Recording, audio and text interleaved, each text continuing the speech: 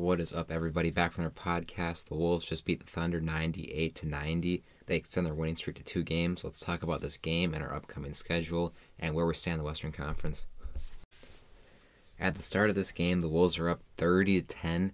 After the first quarter, we had a 20-point lead. And from that point, just the way both teams were playing, I thought it was going to be a complete blowout, maybe a 40-point win for the Wolves. The Thunder had 10 turnovers in the first quarter, and they had 10 points. I just didn't see them ever coming back from that. But then right away in the second quarter, I started to notice the Wolves' offense just wasn't working. Our offense just completely slowed down after that. We got 19 points in the second quarter, 20 points in the third quarter.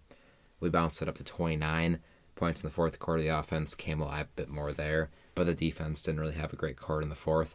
Luckily, though, we did come out with an 8-point win. Obviously not a pretty win. Not a win that I want to have every night, but I'll take the win for sure.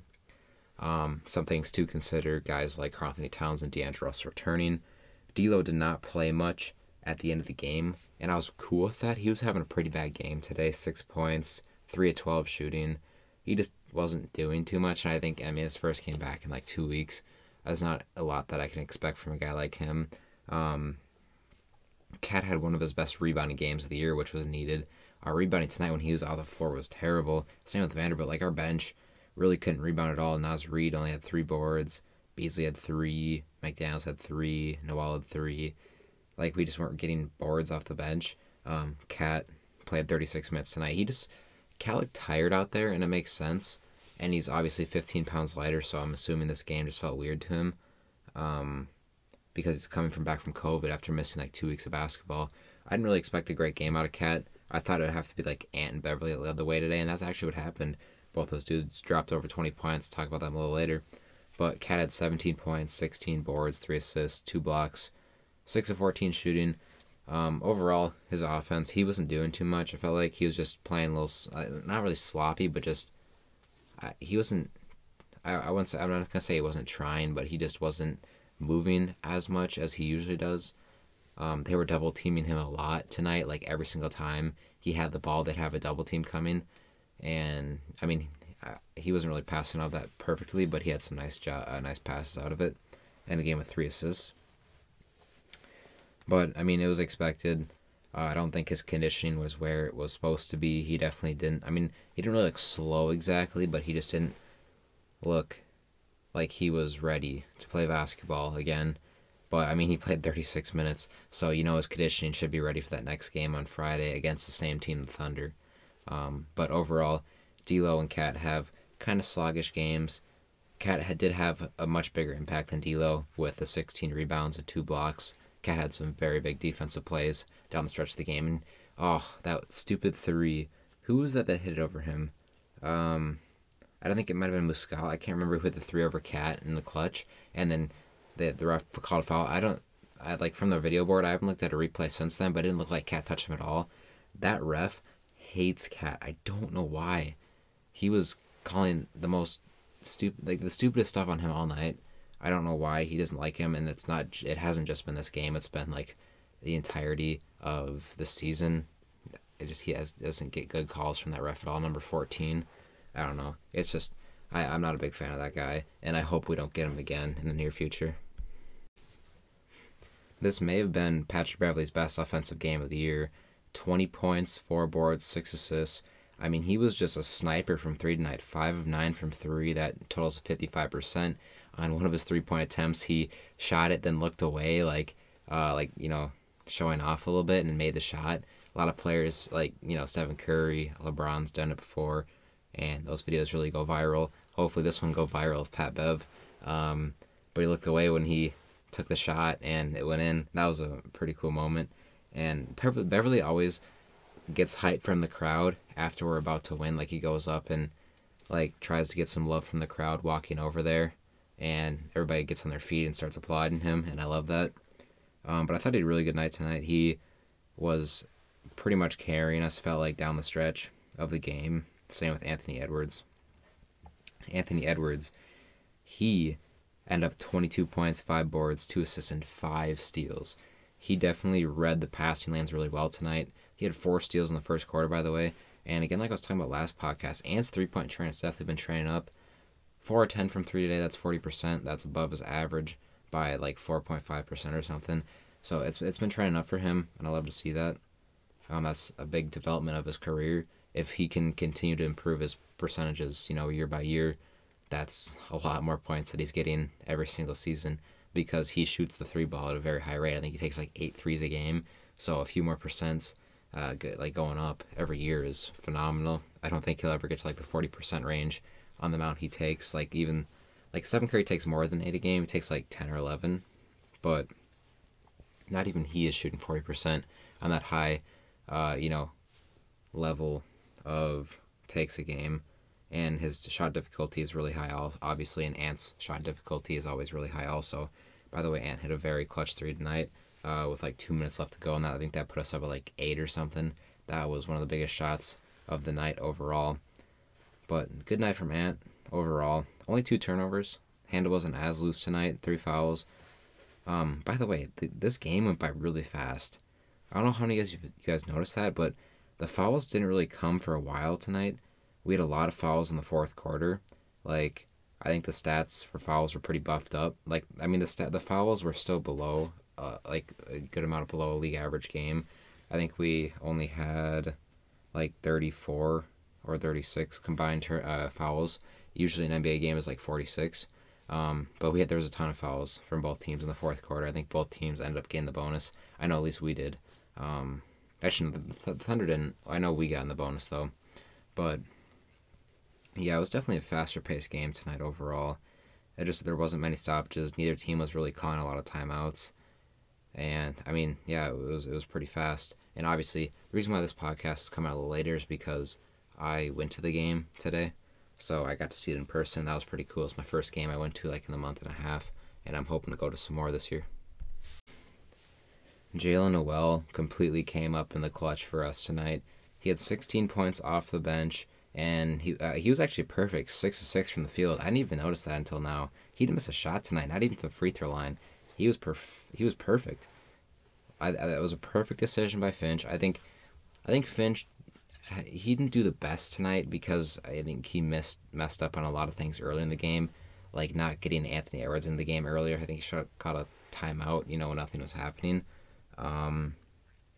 But that was a really good decision. I think that decision by itself makes up for everything else.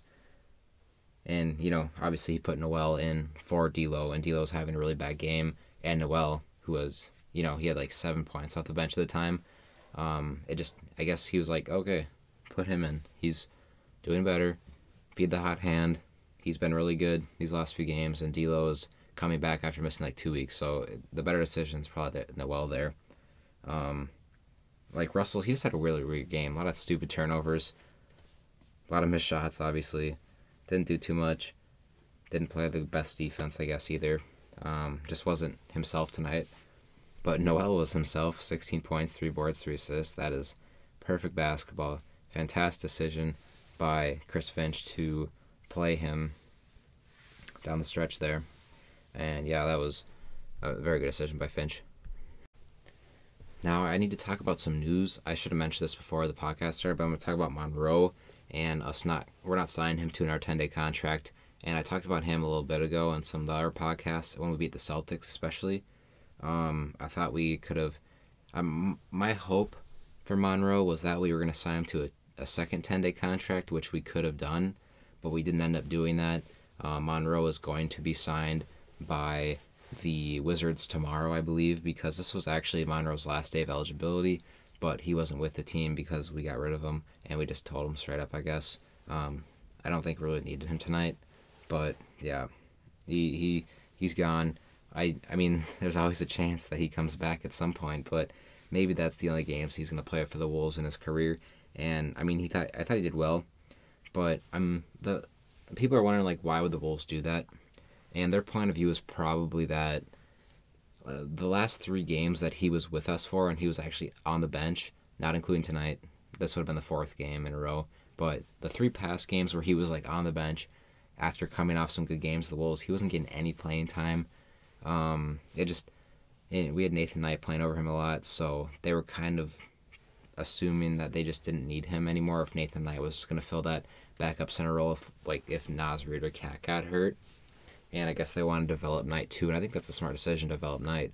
Nathan Knight, he's a very talented player. He lacks a lot of IQ and he's super raw, but I mean, he's got potential. He's extremely athletic. I think he's got potential on defense too because of that. It's a development thing for him. I wouldn't mind Knight going down to the G League again to work on his game there. Same with Balmaro. I want both those dudes to go down there. But with the COVID stuff, I guess it doesn't make full sense. And I think the G League season is actually suspended right now. I could be wrong, but I don't think there's many games going on. But yeah, Monroe, we did not pick up his second 10-day. We didn't sign him. And if we would have signed him to an actual NBA deal, like I was kind of hoping that could potentially happen. Oh, actually, never mind. The G League is playing. I just looked up the numbers right now. Yeah, the G League's playing. So yeah, they're not suspended. But oh my gosh, I forgot what I was saying. Something about Monroe.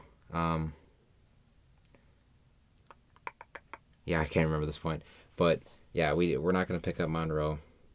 He had a really good game with the Celtics. I mean, against the Celtics.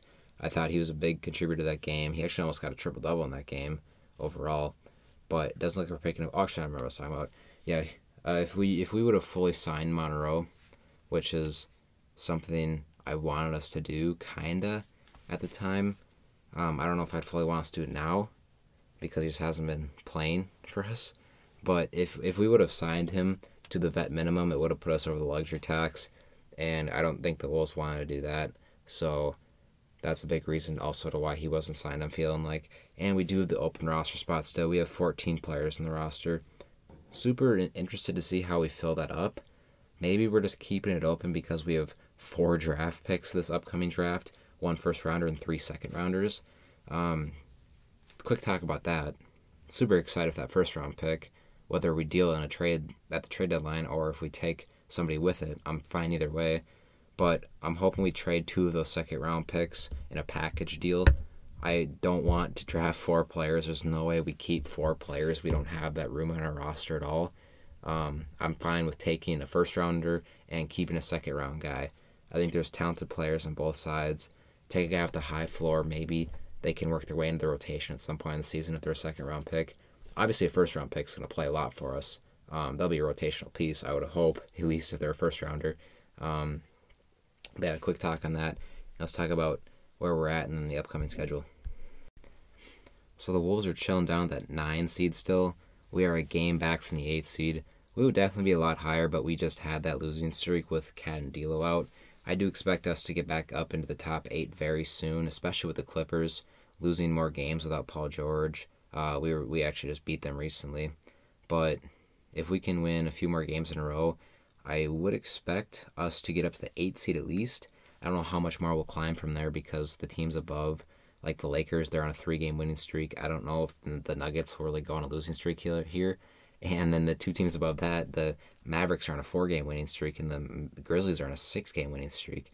So it's going to be really hard to catch teams like that. I don't know if we'll catch the Grizzlies really this year because of how well they're playing and just what they're showing off. They're the 4 seed, 25-14, even though we beat them by like 72 or something. Wait, no. Oh my gosh, I was thinking about a different game. When we beat them by like 43. I don't know why I said 72. The Grizzlies beat the Thunder by 72. That was like 2 months ago. But yeah, next up is the Thunder again, actually. And everybody's going to play. Unless we have some weird injury that all of a sudden pops up, which I don't remember seeing anybody get hurt, but it's on the road. And then we have the road games, obviously, against the Rockets and Pelicans. I already talked about those last podcast. And then next Thursday, a week from tomorrow, is the Grizzlies game. So yeah, continue to win right now. We got some winnable games coming up again. On Friday, we have our winnable game coming up against Thunder again. So let's take advantage of that. Let's get on a big winning streak, hopefully at least 5 games. And let's get back into a top 8 seed at least. I think that should be the main goal. Like if we go on a 4-game winning streak and then lose a last weird game, and I mean if we get to a top 8 seed, I guess that's fine. I guess that should just be the goal right now. I want to be a top 8 seed, especially I think that should be the goal before the All-Star break, which is in February. So we got like a little over a month until that happens, like a month and a week probably. I would assume maybe a month and 2 weeks. But by then I feel like we should be a top 8 seed. And if we do have that accomplished, I think that's a good goal. That's for the podcast. Thank you guys so much for listening. See you guys next time. Peace.